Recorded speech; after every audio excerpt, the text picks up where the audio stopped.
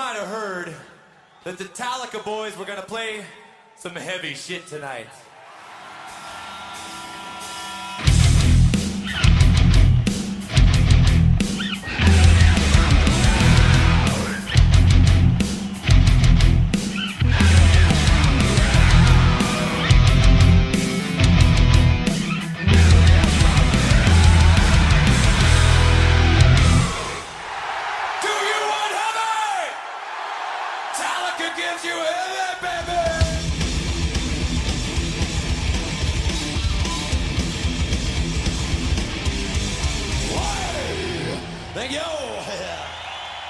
Welcome to the Metal Up Your Podcast. I'm Ethan Luck, and this is another edition of Metal Tales from the Road. We had a bit of a break from this series because Clint and I were on vacation, and that overlap lasted almost a month.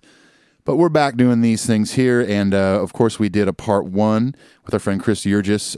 It was me and Clint together, and it was kind of a Metal Tales, but it was an official episode. This is night 2, and we're on the phone. We're talking to Chad Pollock. How you doing, Chad? Excellent, sir. How are you? I'm very well. I believe the last thing you did was review the Boise show with us. It is. That was like last November, I believe. Yeah, sometime the end of November. Yeah, man. Well, we're going to talk about S&M2 Night 2 here. Chad was at the show. And Chad, if you remember right, if you listen to the show in excruciating detail, Chad actually won the tickets from us for this show. Yeah, before we get going here, I just really want to say thank you. What an opportunity of a lifetime. Hey, I'm one of those guys that never wins anything. So when I was driving to work that day that you guys announced it, I luckily have a pretty short commute. It was about 10 minutes, and I was listening, and you guys read my name off just as I was pulling into the parking lot, and I was like, I got to sit in my car for a minute here and digest that. Thankfully, you still weren't on the main road and like veered off into a ditch.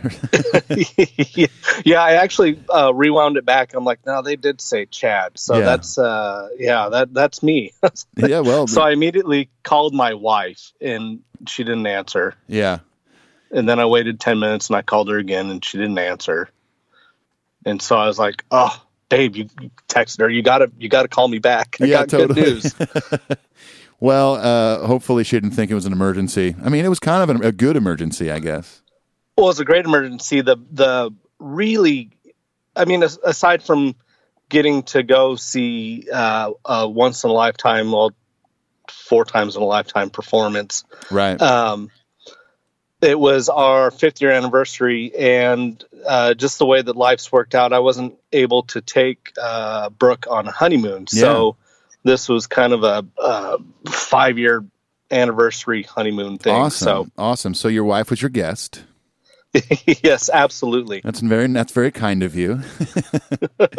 That's cool. And of course, our friend, she goes by Metallic Cat. We have her to thank for procuring the tickets, and Clint and I kind of swooped in. We're able to buy those from her, give them to you, and we sorted it out between everybody, predominantly the two of you, to make sure the tickets were transferred and everything was kosher before you booked flights and all that stuff. And we're glad that it worked out. That's the beauty of a lot of these people that are huge Metallica fans of our show. They look out for one another, and not only at the shows, but obviously behind the scenes when things like this happen. And everyone cares for each other. And it was like not a question in anyone's mind. Like, yeah, we'll take care of it. We'll get the tickets transferred. We'll make sure it happens. So thank you very much for that. Kat, she really helped me out, and she had everything set up very seamlessly, and it was really, really easy to get the tickets and have it work through. And the hardest part was the fact that I had never used Ticketmaster before, and so I wasn't quite sure what the process was, but through a couple correspondence between her and myself, we got it all pretty set and secure. And, the tickets don't become available on your phone till, what was it, like a day or 24 hours or 48 hours before. Oh, right. Yeah. And so, I transferred everything into my phone, to my phone number and on my phone and through my app. And but still, until you make it through the security, Right. and they don't ask for your ID, and I try to explain to them that Cat is, just a nickname that they call me. Wow. So there was a little bit of stress involved. I mean, because it's like, now I assume, you guys flew, I assume, right? Yeah. So we made a 5-day trip. Well, it ended up being a 6-day trip out of it, but flew down Friday morning from Boise and ended up I guess it was Friday afternoon, ended up in San Francisco Friday evening about 5:30. That was a pretty cool experience in walking through the airport. I saw several people with Metallica t-shirts on, and just, I just went up to somebody and just started, I didn't have a Metallica t-shirt on or anything. I just looked like normal Joe Blow traveler, and just started grilling them about, what night are you going, where are you sitting, where are you staying? And but it was, what you expounded upon earlier about the community is, as we go through this, you just can't believe the camaraderie. There are a lot of people like Fish or Dead and Co. or, Dave Matthews Band that have those types of communities, and they're all understood, and people expect that and know about it. But I think for people, especially like my wife, who is just a peripheral fan and actually, as I call her, a recovering hippie, she was so amazed at how friendly everybody was and how inviting and open and just the camaraderie of everybody being there for not only such a special event, but for something that they all love together. Yeah, absolutely, man. And I feel like in this case with Metallica, I feel like it's the most hardcore fans that are the most giving, and there's the most camaraderie, and they're willing to stick their neck out for you and help you out, and make certain situations work in your benefit. And when me and Clint went to Birmingham to see Metallica, Sarah Sobek saved us a spot on the rail and stuff. And maybe it's the more casual fans that might be, if you kind of make your way through the crowd to get to the rail, like someone who's maybe kind of a casual fan might be like, "Hey, what are you doing, man?" But it's the hardcore fans that are like, "No, pull him up here. Let's get you up front." And that's right. And that's what we've noticed over the last couple of years of just getting to know so many of our listeners, whether it's on the phone or in person or through emails. And it really is quite astonishing just to see that with a band that's been around for so long, and people are just diehard fans, and they'll look out for each other, and it's so cool and encouraging, and it's something I think that all of us are proud to be a part of that community. It is, absolutely, and San Francisco is a huge town, and so we ended up staying down by Union Square on Post Street, a little Victorian hotel called the Andrews, I think is what it was. Oh, cool. And so we were right downtown, and we saw a lot of people with Metallica shirts on, and you could just tell that there was a special event happening. We had talked to some locals, and they were they knew that the Chase Center was opening, but they didn't know exactly what was going on. And I explained, that I'd won these tickets and we were here to see this great show, and the opening of the center, which they knew, and they're like, "Oh, that explains why we've seen so many Metallica t-shirts around." And it's San Francisco, but yeah, I mean, you just said, "Hey, just take a look out on the street and you'll see who's playing tonight." Yeah, exactly. Yeah. So what number show is this for you? This was show number 5 for me, and number 2 or 3 for my wife. Okay, cool. With the last one being Boise? Yes. Okay. Yeah, so just to recap, I first saw him on Damaged Justice, and then I saw him during the Load cycle, and then I saw him in the Madly in Anger with You tour, and then the Hardwired tour, and now. Awesome, man. So yeah, you've seen some good key moments in time for the band, especially Damaged Justice, even the Madly in Anger tour. I mean, yeah, that's a cool wide variety of tours that you've seen. Right. Yeah. I mean, aside from seeing the S&M show, the Madly in Anger with You tour was probably my favorite set list, and just that was pretty cool because you thought that the band it potentially had like that thought of train wreck, and this is not gonna end well, and this might be the end of a band that could have gone on forever. And when we saw them live for that tour, it was like, nope. They're good. They're fine. This is going to work out. They're going to do okay. I think we're going to survive this. That's cool, man. So was that was what, around 2003 you saw them on that tour? 2003, 2004, whenever it was. Yep. Okay.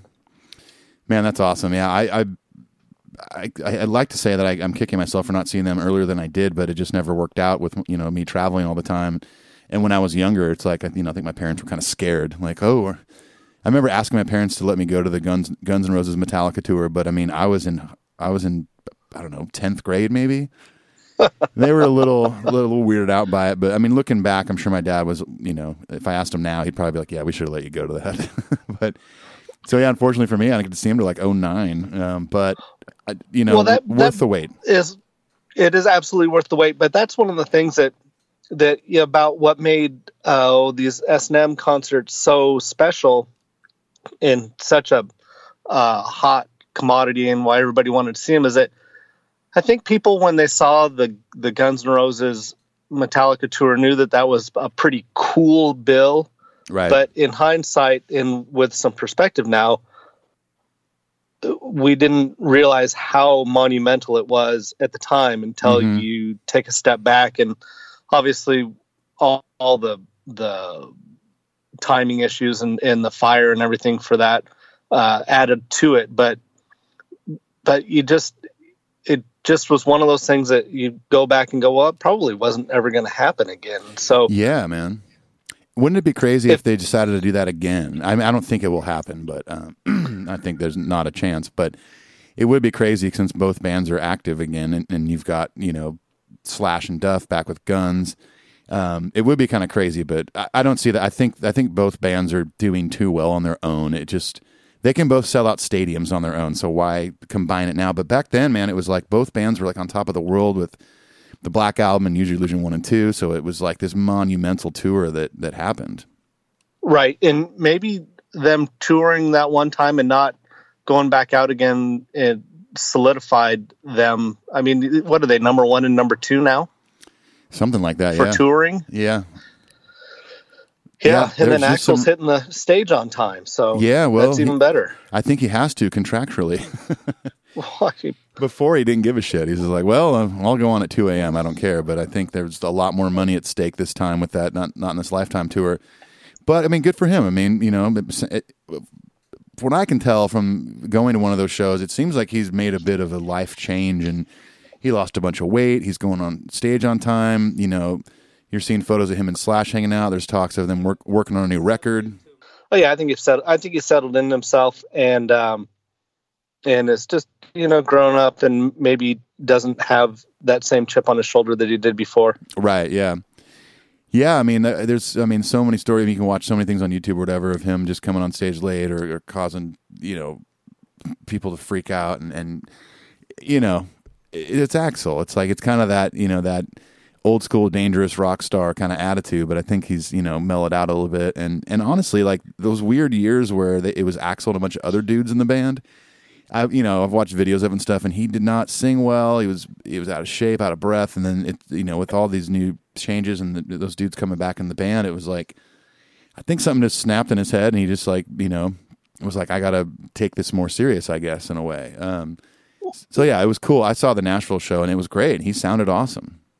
Yeah, that's awesome. That's great to hear. You can't be the next Rolling Stones if you're not around in 40 years. Right, exactly. I mean, I don't know if his voice will last that long, but hey, he's in his 50s, and it's still, of course, he's never going to sound like he did in the 80s and early 90s, but, for someone in their 50s who's been singing like that for so long, like, he knows now how to kind of, when to save it, when to throw it out there, and, yeah, man, honestly, it was a great show. And apparently this is a Guns N' Roses podcast now. Well, yeah, and that's last thing to say about that is that it's impressive to see him out there playing 20 some odd songs and singing them a night. Yeah, absolutely, that's good. man. Absolutely. So let's go back to your day in San Francisco. You get there on Friday. You're hanging out. You're at your hotel. You're seeing people on the street. So was it a bit of a tease for you and your wife to be there the day of night one? No, not really. I was actually happier to be going to night two, just because, you'd have a few. I peruse the forums a little bit, not a ton. There's just a ton of content on there that's tough to sift through unless you have a bunch of time. But I figured if there was any technical issues as far as tickets, or which I still had a little anxiety about that. Sure.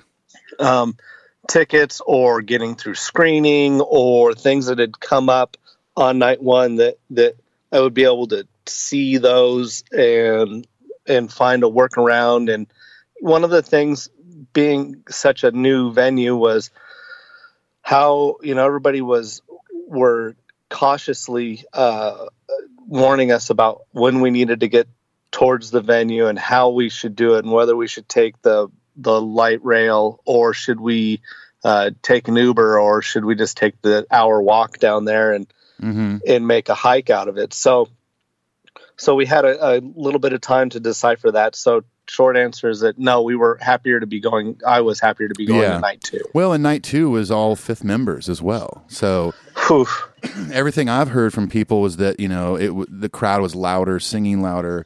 The energy in the room was way different than night one. I mean, I'm sure it was still great at night one, according to Chris, it was. But when you throw in hardcore fans, you pack all them into an arena, it's like, well, obviously that's going to be the more electric night. It was amazing. It was going to see your favorite band in a club where everybody knew every word and were there to see them and weren't there for the party or just because they had free tickets. Right. And amplify that by 18,000 or however many people were there. It was I've never seen anything like it before, and I doubt that I ever will again. It was man. so electric and so full. Right, totally. It really almost felt like a club show from that aspect. So the seats that we had were we were in the last row of the upper tier. So we were in the definition of nosebleed. Right, totally. Which is was a amazing bird's eye view of the entire event. Mm-hmm. So you could see, you listen to Chris, had such a great view, and he was so up close, especially for night one, that the nuances of toe tapping and some of that stuff and the monitors, he had a great view of that. But what we had was like an overall perspective of the entire event, not just the band, but the lighting, the people, the round screens, or 4 circles of screens that were offset from each other. Right. Yeah. And it was just a perfect bird's eye view. Well, that's a good description of it, because a lot of times people, might frown upon nosebleed seats, but depending on what kind of event you're going to see, sometimes it's like not necessarily better or worse, but it's just like you said, a different perspective. You're getting to see the entire thing, not only the band, the string players, the production, but you're getting to see the reaction of the whole crowd at once too. Where if you're down on the floor, which is obviously a great view, like where Chris was, you kind of have to look around to see everybody and stuff. But I mean, yeah. So if you're going to any show and you're in nosebleeds, it's like, look, sometimes you got to look on the bright side. Like, look, I get this really cool bird's eye perspective. That's a great way of putting it. Right. And Metallica knows the venues well, and they work with great designers, and they have great ideas themselves. So when I saw the Hardwire tour in Boise, I was on the floor and bounced between in front of the sound board up to the rail and back. Yeah.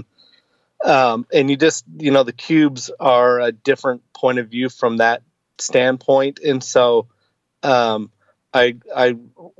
was equally as nice to be able to see the entire event. Yeah, man, that's awesome. So did you guys, since you got there on a Friday, did you partake in any of the day off in between in any of those events, parties and stuff? No, I didn't. I was, like I said, brought my wife with me, and it was a pseudo anniversary vacation for the both of us, and especially for her. And we were there obviously to see Metallica, but I wanted to make sure that she was getting to do some stuff that she wanted to do. And for both of us, we both enjoy big cities. And so what that really entailed of is a Saturday of just putting about 6 miles on walking around town and just experiencing a big city. We walked to, the pier close by the Bay Bridge, and got to see water, being in a landlocked state. Right. Anytime you get a chance to see water is always one of those things that you have to go do. Well, and the weather is always pretty dang good in San Francisco. I mean, I've spent a lot of years there because my wife is from the Bay Area. So I spent a lot of time in Oakland and San Francisco, East Bay and stuff. And it's like, until you get on the other side of the mountains, it's always like in the 60s or 70s and just pretty perfect. If they have a heat wave, it's rare and people lose their minds. Right, exactly. And so I do quite a bit of work from Sacramento all the way down to like Fresno on the I-5 corridor there. Yeah. And just timing never gets me over into San Francisco. So I was excited to be there and actually, get the marine layer and feel the coast. So, well, and for those that, might live in that area of California, I mean, I grew up in Southern California, but I spent a lot of time doing music and stuff, and obviously, playing in places like Bakersfield or Fresno or Sacramento, and it gets slightly hot there in the summertime. It can be pretty miserable. Oh yeah, yes, yeah, man. So you guys, you're celebrating your anniversary. So on that Saturday, you're doing some touristy stuff. Seeing the pier, probably grabbing some good food because there's loads of good food in San Francisco. So that's cool. I mean, you don't want to, I guess, bombard your wife with like, hey, I know it's our anniversary. However, every day is going to be Metallica. Right. And for her and I, the one thing that was important to us was to go find some local things to do. We ended up we tried to not eat at tourist restaurants, and we ended up in a couple local bars. Nice. And that was nice to just, be kind of absorb part of the city and what it is, and not just, come in with, as a tourist wanting to hit all the basic tourist things. Right. Exactly. No, that's a good call, man. That's a lot of times when my wife and I go on vacation, or even when I'm on tour and I have a day off or whatever, I like to explore a little bit further than just what's the most well-known thing to do. That's where you really find the charm of a city and find stuff that, you go to a touristy spot. I mean, sometimes that's fine. You want to go out to Alcatraz and check that out. That's great. It's really fun. Sure. I've done it.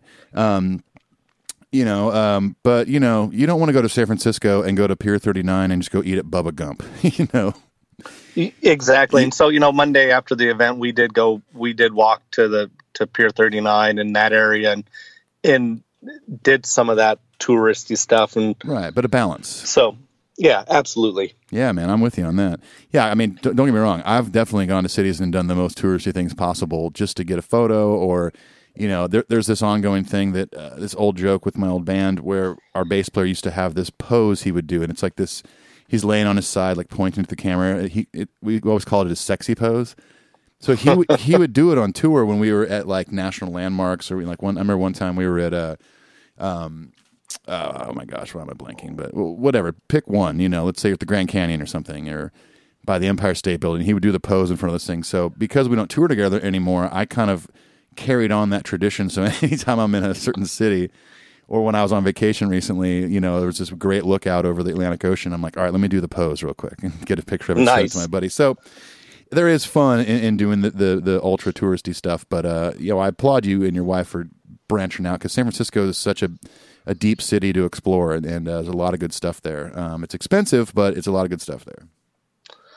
Yeah, actually, it's expensive, but we found some decent places to hang out that weren't total gougers, and so that was nice. Obviously the where we went, which was close to the Chase Center on Sunday before the concert. Mm-hmm. They knew they had you captive. So right, yeah, exactly.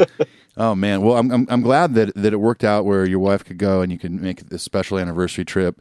Obviously anchored by the Metallica show. So let's get into the show. You talked already about you have nosebleed seats, so it's a good perspective of the crowd. You had mentioned that you kind of had to do a little bit of explaining about the tickets, but obviously you got in. So we Ubered down there early, about 2:30 or 3:00 on Sunday to a place. So it was at the Mission Rock Resort, which is a restaurant, oyster bar right across the street from the Chase Center, and proceeded to have a bunch of oysters and a bunch of cocktails. Nice. And it just turned in, and I don't know whether it was intended to be that way or not, but it was full of Metallica fans as the show got closer and closer. Right. And so it just turned in, it was a big party, met people from Alabama, a few other places, and just shot the shit with a bunch of people that were from all over the country there to see the concert. So yeah, that was an awesome experience. And we went from there, headed over to the arena, and we're in pretty long lines, and they took their security as no joke, obviously, right, for being the first one and being such a metropolitan area, and for all the obvious reasons. So, I mean, there were dogs, there were metal detectors. Oh, yeah. I'm sure that there was facial recognition stuff that you don't know. I'm sure that there were things going on around and in adjacent buildings that none of us ever really want to think about or are happy that we don't have to know about. For sure. The government knew everybody that was going to see that show that night. Well, it's funny because they were watching. I have a group of people that I know. We have a traveling rubber alligator that's about 8 inches long that we take places. Awesome. And his name's Steve, and so Steve got to go to Metallica. And as I was trying to get through the security, they said, "Is there anything in your pockets that we need to know about?" And I said, "Yeah, I'm bringing in a rubber alligator. Is that all right?" And holy shit, the line stopped. Now, I don't know. They said, "Well, can we see it, please?" And so I pulled Steve out of my pocket and showed him it's just a rubber alligator. He goes places. We take photos with him, and he's a traveling trinket. And so the supervisor had to come over and look at it. And then finally the supervisors came over and said, no, that's fine. Just let him go. So they were new, and it was, and I get it. I totally understood. So anyway, sir, we've got a code red over here. We got a 8-inch rubber alligator. Gonna need my supervisor over here ASAP. Yeah. So anyway, Steve made it past security with us, and we made it in with our tickets, and everything worked seamless there. So we got in, went up to our portal, and found out where our seats were, and merch lines were ridiculously long. I'm sorry. First of all, you went through the portal. Yes. Wonderful. Had to do that real quick. Yeah, no, Clint would be disappointed if you didn't. That's true. We should pause and let Clint enter something here for his portal stuff. Well, Clint's not here. Clint. No. Anyway, so like I said, we had a couple drinks at the bar across the street. Found the bar in the one of the bars there in the Chase Center. Yeah. My wife and I grabbed some cocktails and went up to our seats, checked them out, and really were there not too early, so we didn't have to linger around a whole lot. So we ended up. So we're at our seats, and they're up high, but they've got a great overall view. Yeah, awesome, man. So you bypassed the merch line initially because it was a little too long. You thinking go back a little later? Yeah, absolutely. I had a plan for it. So, and it was just I didn't want to. I looked at the line and knew that I was going to miss the beginning of the concert if I got in line at that point. Right. Yeah. Yeah, that's smart. I mean, if you really want something, maybe like when you want to get one of the limited show posters, I mean, you got to get there pretty dang earlier than you even got there, you know? Absolutely. I mean, you listen to Chris talk about being in line, and that's cool. And I am proud of people that are dedicated like that, but that's just not. I'm not a line waiter. Yeah. Yeah, I was fortunate enough during the Nashville show last January. I couldn't get down there as early as a lot of other people did, and like we talked about, Metallica fans taking care of each other. I had Mr. Brad Blazek secured a poster for me, which was very, very kind. That's awesome. Yeah, and I know that at this show, Chris had talked about they did limit posters to one per person, but there was some butthole further up in the line that got like 11 posters or something before they like realized that they weren't supposed to do that. eBay flipper or something. Yeah, and I don't know. I'm not into that. You know, that's if. Be there. Be at the concert. Yeah, it's unfair to the rest of us. You know, it's like. Now that means, if you, let's say you got up there and got 11 posters or whatever, that's 10 other people that aren't going to get one now because you just want to go try to make some money on eBay. Right. Yeah. So there's those types of things that I buy plenty of stuff off eBay and wherever, but I don't know, just try to be in the moment and enjoy the show and not worry about, if I get this, maybe it's going to be valuable later or any of that kind of stuff. Right, exactly. And that stuff's cool. Like if one day some show poster you have is worth a lot of money and you are in need and need to sell it, great, go for it. But the fact that people show up just to buy stuff to resell, like literally put it on eBay that night. We always see, I think I mentioned this on the other episode, but since I'm a big vinyl collector and so is Clint, oftentimes you go do record store day events and there's dudes there that'll buy every single release and they're in their car putting it on eBay. It's like, you mother. Yeah, that's what you're saying. And that's, yep. It's just frustrating because that person has zero intention of actually like cherishing this thing they bought. Like the 4 Metallica posters I have from shows I went to are framed in my studio on the wall. And every day I get to walk down and look at those and be like, man, that was so fun. That was awesome. Or, I've got all sorts of frame things in my studio, and a lot of them are really cool memories from things I've done over the years. And maybe one day I'll sell it all. I have no idea. Or maybe one day it'll go to my niece and nephews. Probably not, because they don't care about metal. But you got them for you. They were there for you. They're memories that you developed, and if it so happens to be that it's something that someone else wants someday that you have to sell it, totally. That's fine. But people that just go autograph seekers, I'm just not much of a fan of them. I've had a few unique and rare opportunities to spend time with some what people would consider some famous people. Yeah. And I just watch people kind of slobber over trying to get autographs and stuff. And I just saw it at a pretty young age, just early in the college, and went, nah, that's not the kind of person that I'm going to be. So, if I ever had the opportunity to meet, or when I get those opportunities, I just want to say thank you for what you've done for my entertainment value or whatever. Totally. Yeah. I've definitely had people sign stuff over the years. I don't do it that often because I think sometimes I'm in a situation where I'm playing a festival and there's other artists that I look up to there, and it's like, this isn't really the time and place to do that. But the only signature you're looking for now is Brandy Carlisle's on your check, right? Basically, yeah. Yeah, man, that's the autograph I want. Who's cutting my paycheck for the work I did? Autograph exactly. Here. Make it out to Ethan.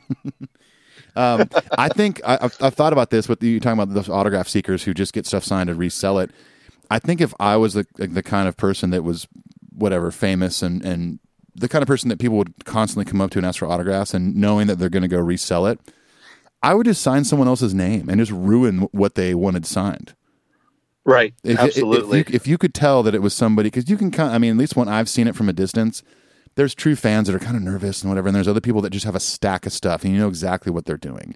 And can you sign these 5 pick guards for me? Right, exactly. It's like, yeah, no problem. And I'm just going to go on there and write like Liam Neeson or something just to ruin it. And it's not even close to his signature. And then they're going to be like, oh man, that's whatever. And no, they're going to me, those guys that do that aren't too far from like paparazzi. They're just bugging people. They want to make money on shit. It's so annoying. Yeah. But anyways, anybody want to buy some memorabilia at my house? I'll sign Liam Neeson's name on it for you. There you go. All right. So back to the show. So you're at your seat. You got a good bird's eye view.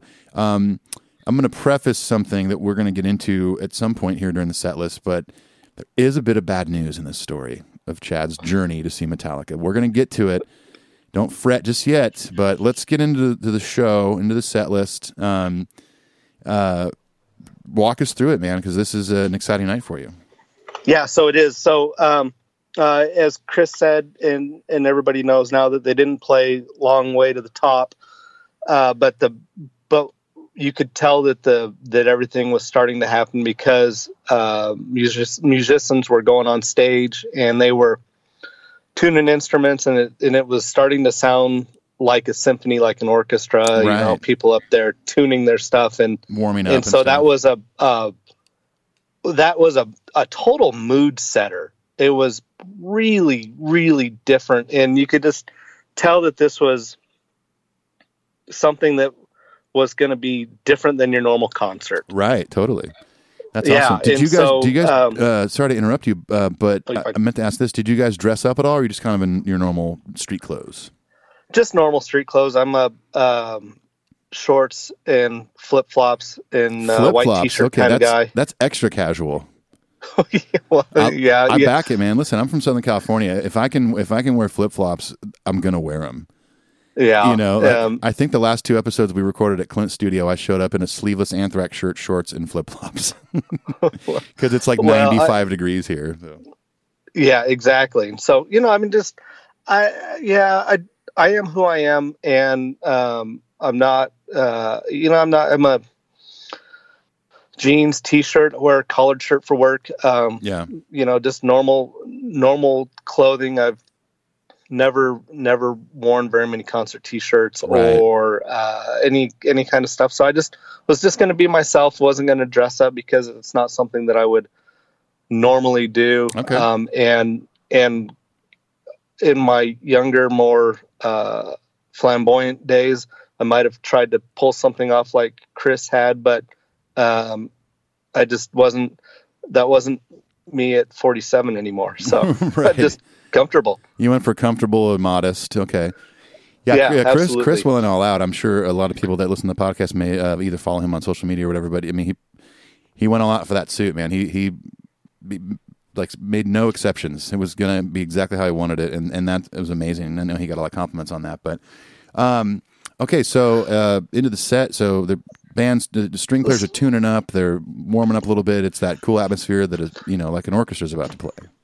Right, exactly. And so, I had the one thing I had done just because I'm still that 6-year-old boy that wants to peek underneath the tree. I did look up what the set list was just to wonder if it was going to be the same or different from night 1 to night 2, and kind of wanted to know. And so I knew how the set was going to go. So the Ecstasy of Gold started, and that's just a totally different experience hearing it live. Yeah, I'll bet. By an orchestra. So is that the correct term? Is it an orchestra or is it a symphony? What's the difference between the two? Okay, well, I'm on the spot now. I don't know the specific differences between orchestra and symphony. I mean, they are an orchestra and they are a symphony. Maybe they're one and the same. Dang it, we should have asked Scott that question. What is the difference?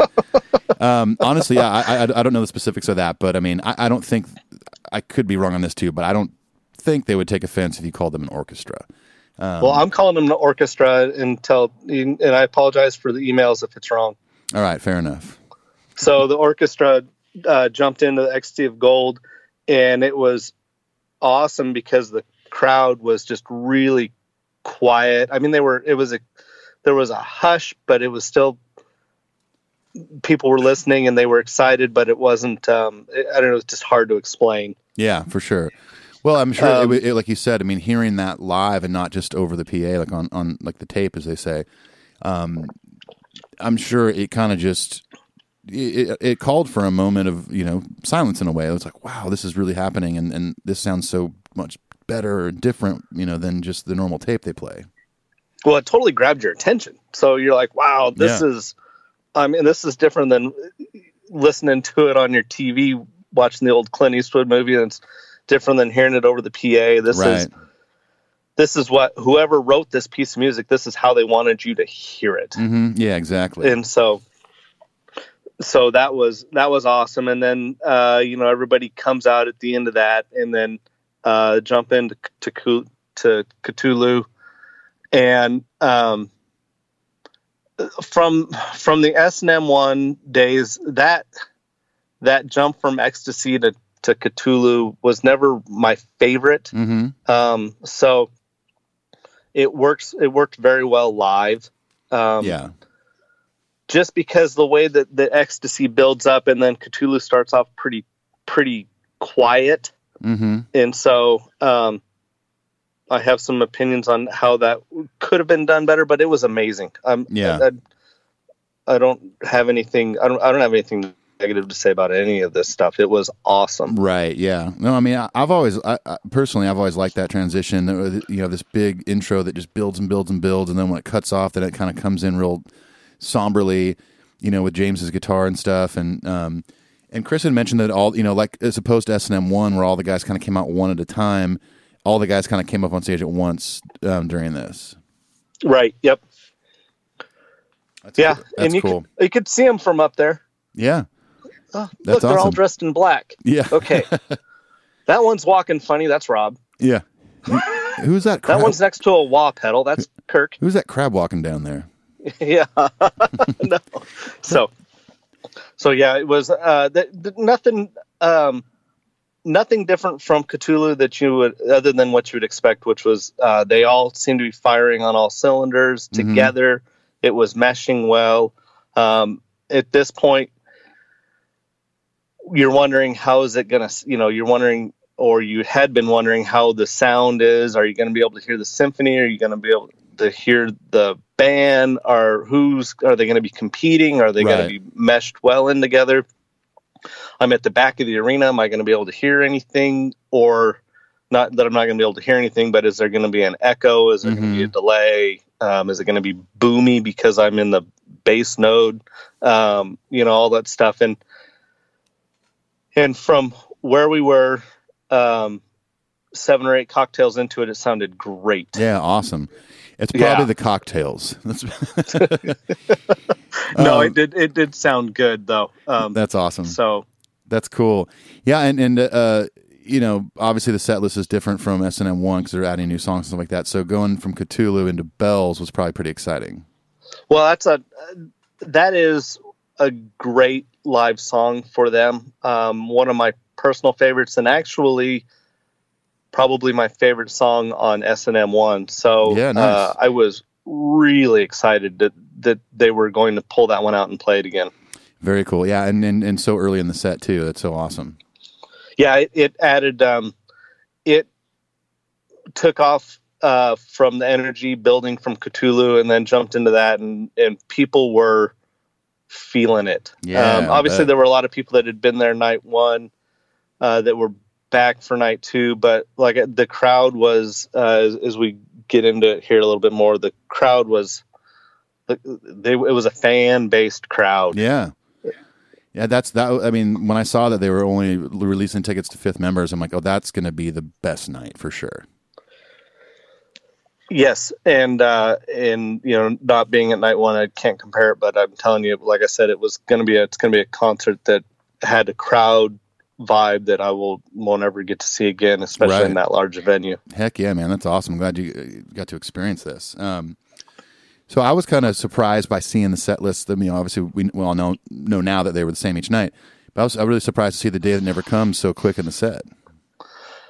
Yeah, I mean, that they're probably gonna put a lot of the heavy hitters at the end, similar to, how they do, they're the end of like the European tour where it was just hit, Mm-hmm, strong finish. So I figured it didn't surprise me to see it so early, and it was not a shocker to see that it was that song, because that song lends itself to having an orchestra play with them. And what was great about that, or symphony, yeah, whichever one, both of them. Yeah, I mean, maybe part of the stage was a symphony and the other part was an orchestra. I wonder if it's the difference between calling a band either a band or like a group. Like it's kind of the same thing. I don't know. I'm going to look this up when we finish. There's someone yelling at us right now. Well, don't worry. I'm going to record a thing after we're done and define it for everybody. So don't email. Don't push pause on this and be like, hang on a second. I'm going to email those guys and tell them the difference between a symphony and orchestra. I'm going to look it up and I'll correct what we've talked about at the end. Right. Awesome. So yeah, I mean that one's a builder, right? I mean, it starts off slow and it builds into the end of the thrash, and man, did it sound awesome. Yeah. It filled the arena and it just filled all the space, but it wasn't. What I take away from this whole thing is that there was no one climbing on top of each other musically. Right. There were still spaces. It was loud. It was quiet. It was in between, and it wasn't muddied at all by having so many people up on stage. And that's, just, you're dealing with the best people in the world to put together a symphony orchestra. Right. And they certainly understand music in a way that I can't even begin to comprehend. Yeah, I'm with you. Yeah, totally. As a musician, most of my life, I can't comprehend what they are doing. And I can't read music like they can, all that stuff. But that's why they're considered world-class musicians. And as Scott explained to us, the audition process to even get into something like this is so insanely tough. Well, it is, and he described it as, similar to like playing for the Golden State Warriors or playing for a professional team. And I actually think that they're probably more elite than that, because you have so many towns that have so many different sports teams. But when you start talking about these world-class musicians, I mean, they're world-class. They're not United States class. Right, exactly. So, they're not San Francisco class. They're not if he's wanting to leave San Francisco, he's going to London, or he's going to, with what his abilities are, he's going wherever he wants to write his ticket. He might be in the Boise Symphony next. You never know. Everybody else from California is moving up here, so I wouldn't expect it be any different. It's a lot cheaper there. Yeah, it is. So moving along here, then we get obviously still from S&M1. This was one of my favorites from that one, is Memory Remains. And holy cow, this is where it sounds like the difference between night one and night two was just a defining moment. Mm-hmm. It was everything that you've heard about people being loud at the end, and the Marianne Faithfull part was all that and more. I don't think that you could overstate it. We didn't want to stop. We weren't going to stop. We would have let it go for 3 or 4 more minutes if they would have let us. Amazing. Yeah. That's so rad. It was. I mean, it was amazing enough to experience that song, when I saw them in Birmingham, for instance. And that was just like, the whole crowd singing that, but a arena full of fifth members singing that. Yeah, I'm sure it was something unforgettable. Right. yeah. So I mean, cool. it was just amazing. Yeah, man. Very cool. So moving along, we get Confusion. Now, as I said, I had seen the set list before and knew that this song was probably going to be on it. I was assuming that it was going to be the same from night 1 to night 2. Right. And on the plane ride down, I popped on Hardwired and listened to it all the way through. And I thought, okay, besides Murder One, what, man, if they play Confusion, there might be just a little tinge of disappointment because it's not my favorite. The musically, I love that song, but I think that the lyrics are a little too just in your face, not necessarily as deep as like Disposable Heroes, on a similar subject. So, it was one of those things where I was like, man, and saw that they were going to play, and I was like, well, Chad, you better get the hell over that because they're going to play it and you're going to enjoy it. Yeah. And I did. Absolutely. I was going to ask, did you actually enjoy it? Yeah. Oh yeah, for sure. The music all sounded, the thing about the Hardwired tunes, that I was so impressed with and was how well the music and the orchestra blended in with them. Yeah.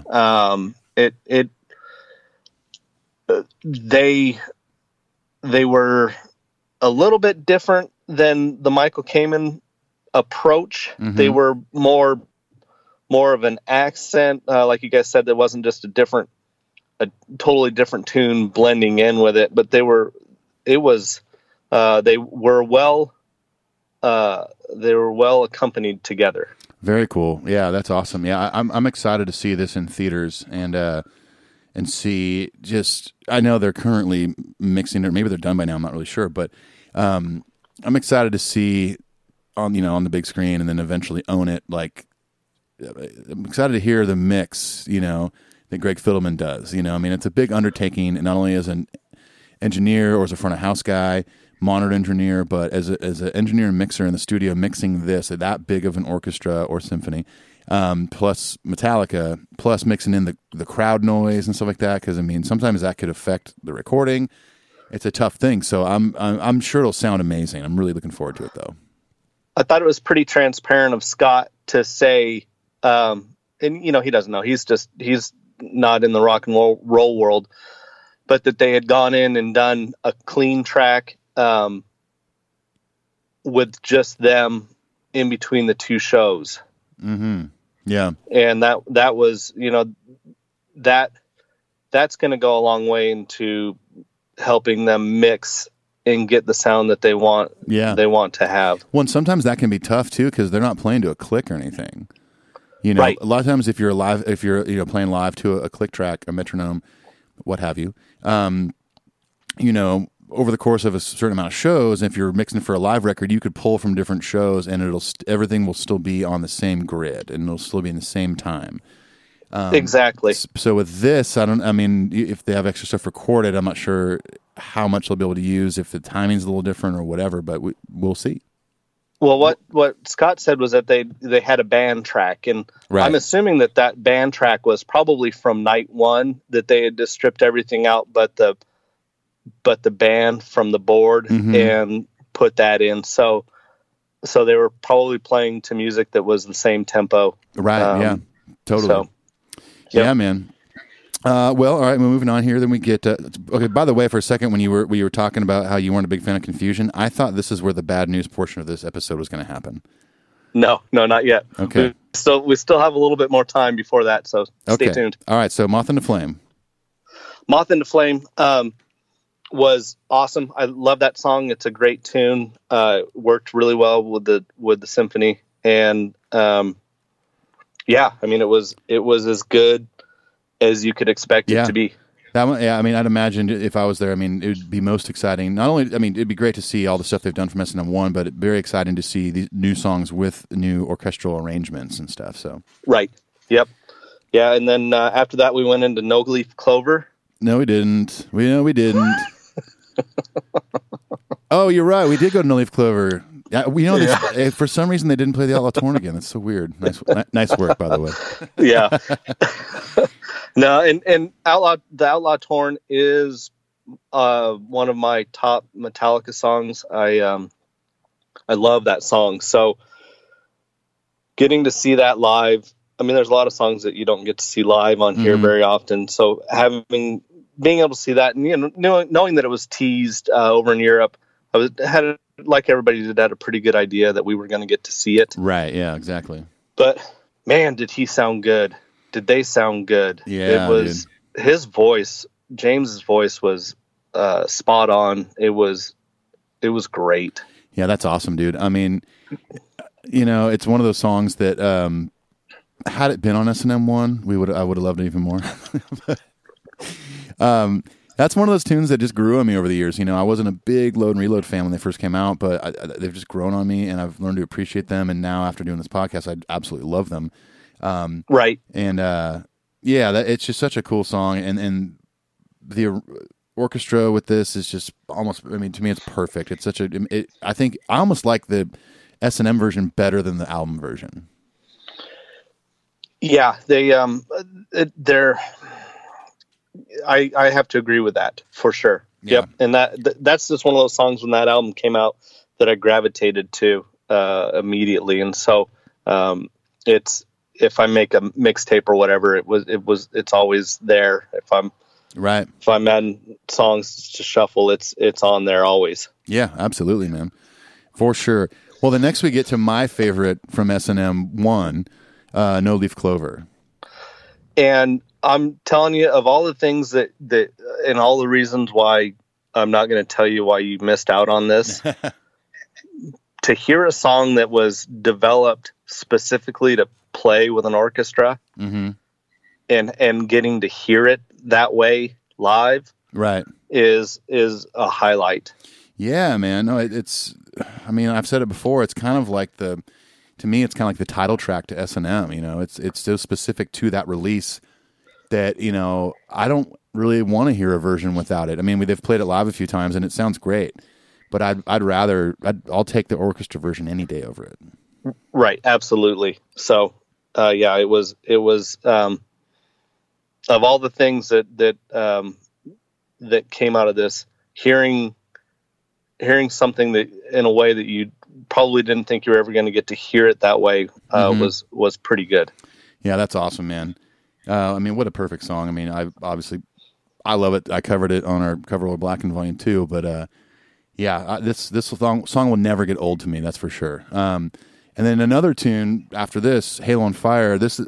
So I got my wishes. There was a few tunes, not all of them, but a few tunes that I was really hoping to be on S&M2. One was The Day It Never Comes, and Hail on Fire was the other one. They have space, and they're dynamic enough to really work well with a large group of musicians. Right. Totally. Yeah. And this one, they succeeded. This one I'm really excited to see and when the movie comes out, because me and Clint both have kind of purposefully not been watching YouTube videos from the show. I've seen a couple things, but not much. Like, right. Obviously we had to watch Scott's bass solo because we had him on the show, but right. And then I watched, Unforgiven 3 because it was just James and no band, just the orchestra. So I have cheated a little bit, but I haven't watched all the songs, just a couple. Well, yeah, we'll get to that. Okay. All right, so we get to intermission. Now we jump in intermission, yeah, and it's time for another cocktail and go to the bathroom and go out and look at the merch lines, and they're packed, as everybody would probably expect. And I was surprised at how many damn people had S&M shirts on and how long the lines were. I don't know if just people had pre-ordered them or what. They do, they do a pre-order thing for merch, so they might have been able to pick those up right when they got there. Yeah. Anyway, go through the 25 minutes, 30-minute intermission. It was nice that they had like the countdown clock, so you had an idea of how long you could be gone. Oh, that's cool. Jump back in, try and find your wife, all that good stuff. And then we break out into what I was most excited to see, which was the symphony stuff, just to see how how it all was going to work. And so the second movement being just all the orchestra. It's kind of like a re-intro to the second set. Exactly. Yeah. And it was, and it was, it was good. It was, it's not a song that I didn't know. They made it pretty heavy. They worked it, and it definitely started to quiet, and the crowd shuffled back in during that. Right. So yeah, that's and cool. then Iron Foundry was awesome. Yeah. So, this one I haven't watched either, but when I first saw the set list, I'm like, Iron Foundry. Like, I thought it was like, oh my God, is this like a new song or something? Like the way they did it with No Leaf Clover on the last one. Right. Exactly. And that's what I had to Google it to find out what it was before we went. And I was like, oh, okay, that's going to make some sense, that they're really sharing the bill with the symphony. Correct. Yeah. You know, I mean, it wasn't just, hey, you guys are going to be back here and we're going to do our thing and you guys just try to keep up. It was definitely there's a respect and a spotlight sharing and understanding that we're 20 years older than we were last time this came out, and that we're maybe more, we are more agreeable to something like this than maybe we would have been 20 years ago. Right. Sure. Yeah, I mean, I think when S&M1 came out, I mean, I was 20 when it came out, and I definitely appreciated it only because I had already gotten into Apocalyptica and heard the 4 cello player dudes doing their Metallica covers, and I thought it was just beautiful. And so when this came out, I was like on board. I'm like, oh, I'm in. I want to see them with an orchestra. Oh yeah, absolutely. And so it was a good song. It was heavy. Yeah, that's awesome, man. And then we jump from there to the Unforgiven 3, which was great. The, just having James up there with just the orchestra behind him was, it's unique. It's a once in a lifetime thing. Yeah, definitely once in a lifetime, or twice in a lifetime because it's 2 nights. But sure, this was one of the few that I did watch. I was like, I was really curious. I'm like, I got to see this. And it was very cool. I was actually last night when we were talking before we recorded, I went and saw my old band Demon Hunter play, and their manager, who is also a good friend of mine still, who was also the host of Speak and Destroy, Ryan Downey. We chatted last night a bit about S&M2 because he went to night 1. Nice. Drove up for that, and we were talking about Unforgiven 3 because it's one of my favorite songs, and he was like, man, it was amazing. He's like, the only thing that was hilarious was there was a few moments where James just didn't know what to do with his hands. He kind of had some hand motions and would put his hands on his chest or whatever. And then every once in a while I was kind of like, what do I do with my hands? God bless him for not playing air guitar, though. Yeah, that could be bad. That could make it real weird. Yeah, I mean, that's you don't want to see your hero playing air guitar. Yeah, exactly. Chuck Billy from Testament does that on his mic stand a lot. It's real awkward.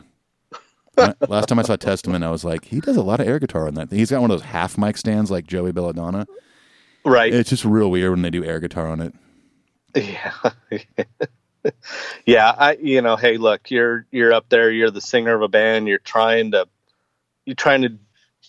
be in the music and do whatever, but it's tough. You don't want to just stand there and shoegaze, but by the same token, you don't need to play the chords you don't know how to play. Right, exactly. Yeah. So here's where it gets interesting. Ethan. Here we go. So we're 3 songs past intermission.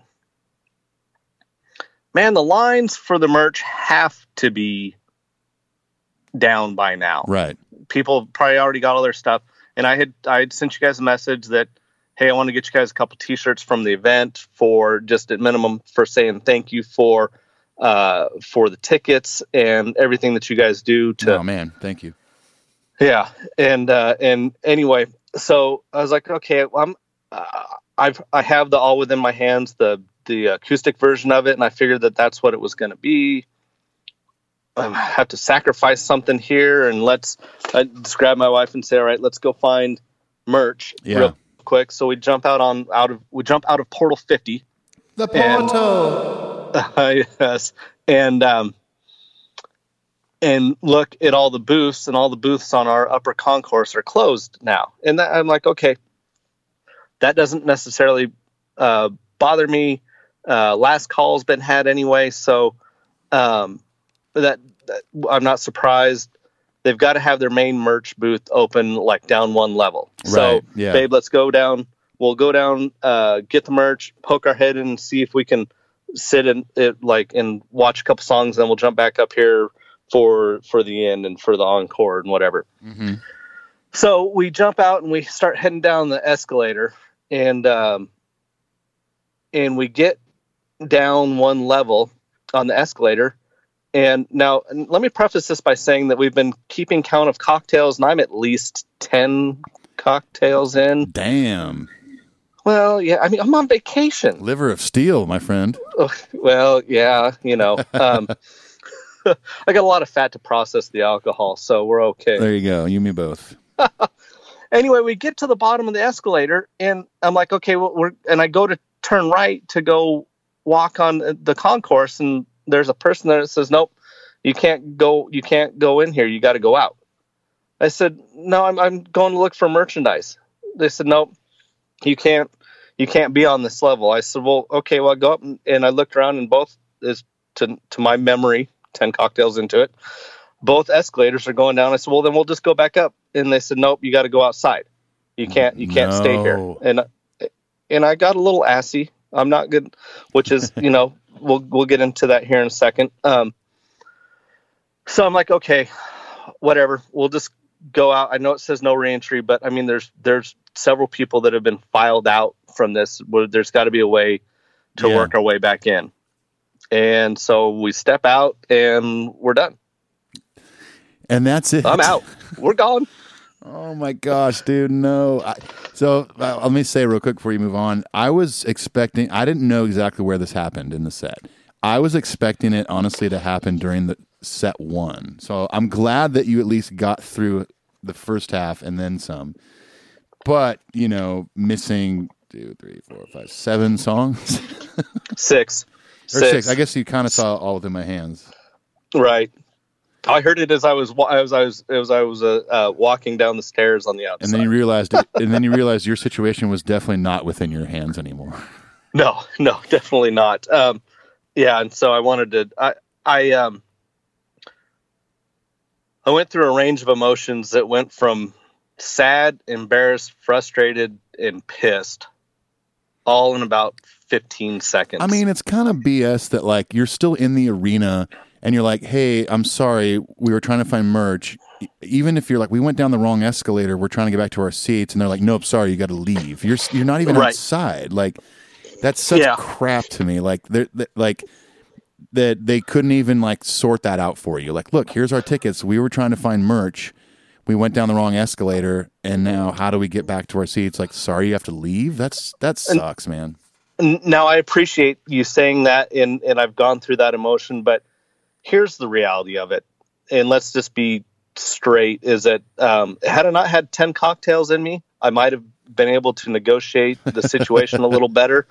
And there weren't 14,000 other people outside there going, hey, what the hell just happened? Right.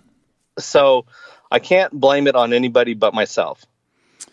And so, yeah, I mean, maybe, but I mean, still, there was clearly some kind of policy that security guard was told, hey, here's the deal. If they come down this escalator, it's exit time. And this is event number 2 for them. So I have to cut them slack. Sure. I don't want to. I'd love for it to have been someone else's, 100% someone else's mistake. But so what you're saying is, it wasn't. I didn't get a T-shirt. No, they didn't have any sleeveless shirts, or they didn't have the Metallica flip-flops for you, man. Dude, I would so wear Metallica flip-flops. Those have to exist, right? I'm going to look those up. Probably. I would wear some Master of Puppets flip-flops in a heartbeat. There you go. So, yeah. So anyway, we get down now. And I get down to the main level, and they have, they've got 1,000 doors in and out of that place. So I I walk up to the door, knock on it, knock, knock, knock. Gal says, "No reentry." She says, you can't come back in once you've left the premises. Yeah. So for those of you that don't know, I'm an architect and think that I know what the hell I'm talking about. Explain to her that I haven't left the premises, that I have not crossed onto the sidewalk, and I'm still on site, and that therefore I have not left the premises, and you should let me back in. Now, what that sounds like, they probably love that. Someone, oh, dude, I felt so proud the next day when I thought about what I said. I was really, really excited with being that guy. Let me translate that for everybody. You're not getting back in. Yeah, no. Definitely not now. I don't care if I had the key to the city. I wasn't getting back in at that point. Yeah. So anyway, so we called an Uber and I had a 5-year-old temper tantrum and we went home. Well, I mean, dude, the bright side is you still got to see the majority of a very historic show. Absolutely. But, I'm there's a couple things. First, I'm embarrassed that I didn't. I feel that I'm embarrassed that I didn't manipulate a situation that probably most people could have dealt with. And man, I was like, oh God, I got to get on the phone and talk to Clint and Ethan about this. And man, what I seriously, the thoughts that ran through my mind are, can I get out of this? Can I get out of this? Right, do I, or do I lie? Do I go on YouTube? Or do I just say, oh yeah, the rest of the set was great and all that? But at the end of the day, you just gotta own up and when you fuck up, you fuck just up. Call it like and it if is, it wasn't, man. and it's not all my fault, sure, but it was what it was. So it's just bad place, bad time, man. You and I get to see the back half, the last 6 songs, the same way. Yeah, totally. And that's great. But like I said, man, you still got to have a great trip with your wife for your anniversary, see some cool stuff in San Francisco, have some great food, see the majority of S&M2.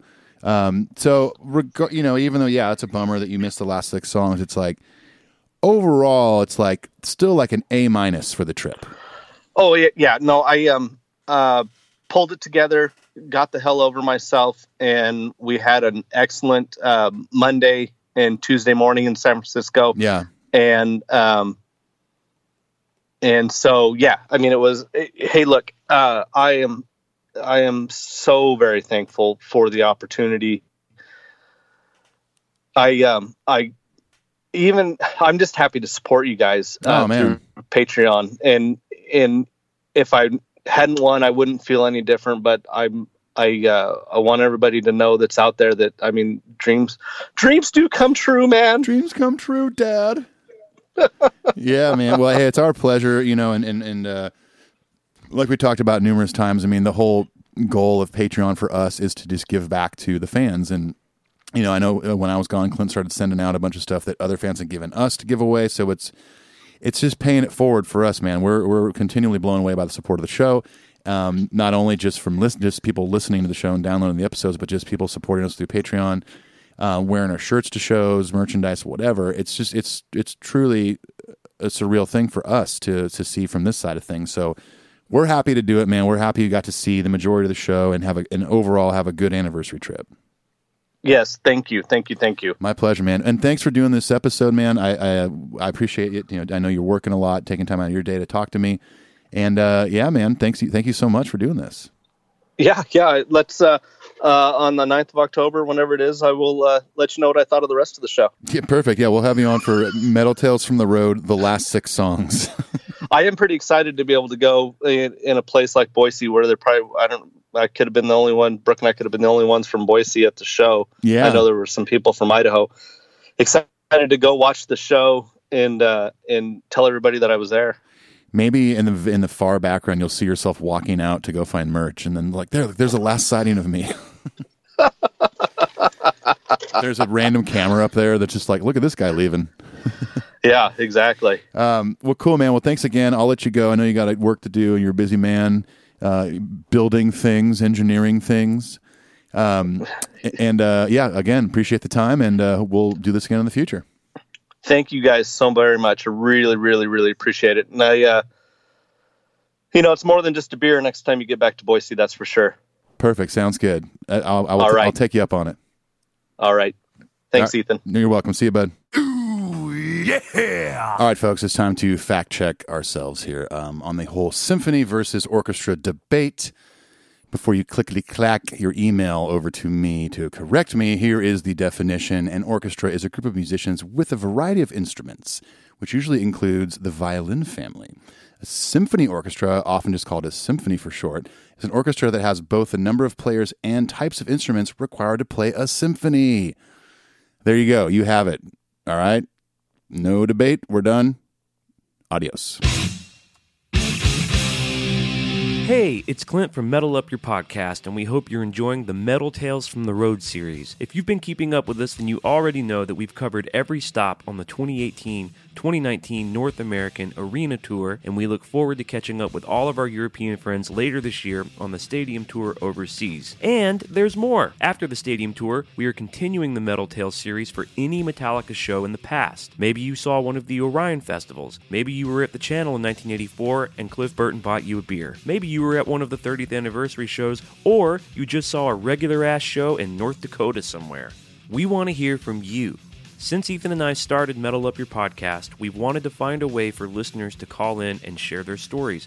Well, this is it. To make yourself eligible for a future or past Metal Tales episode, please consider joining us on Patreon. For $5 a month, you not only get to come on the show as a guest, you also get both of our Cover Our World Blackened EPs, monthly giveaways like deluxe box sets, rare vinyl, posters, and other goodies. You get early access to our YouTube videos, and we also let you ask our guests, like Ray Burton, Michael Wagner, Hailstorm, members of Slipknot, your very own questions. For what essentially amounts to 2 cups of coffee a month, you can ensure that Metal Up Your Podcast continues to grow in quality and content. For any of you on the ride with us, we love you, we thank you, peace and adios.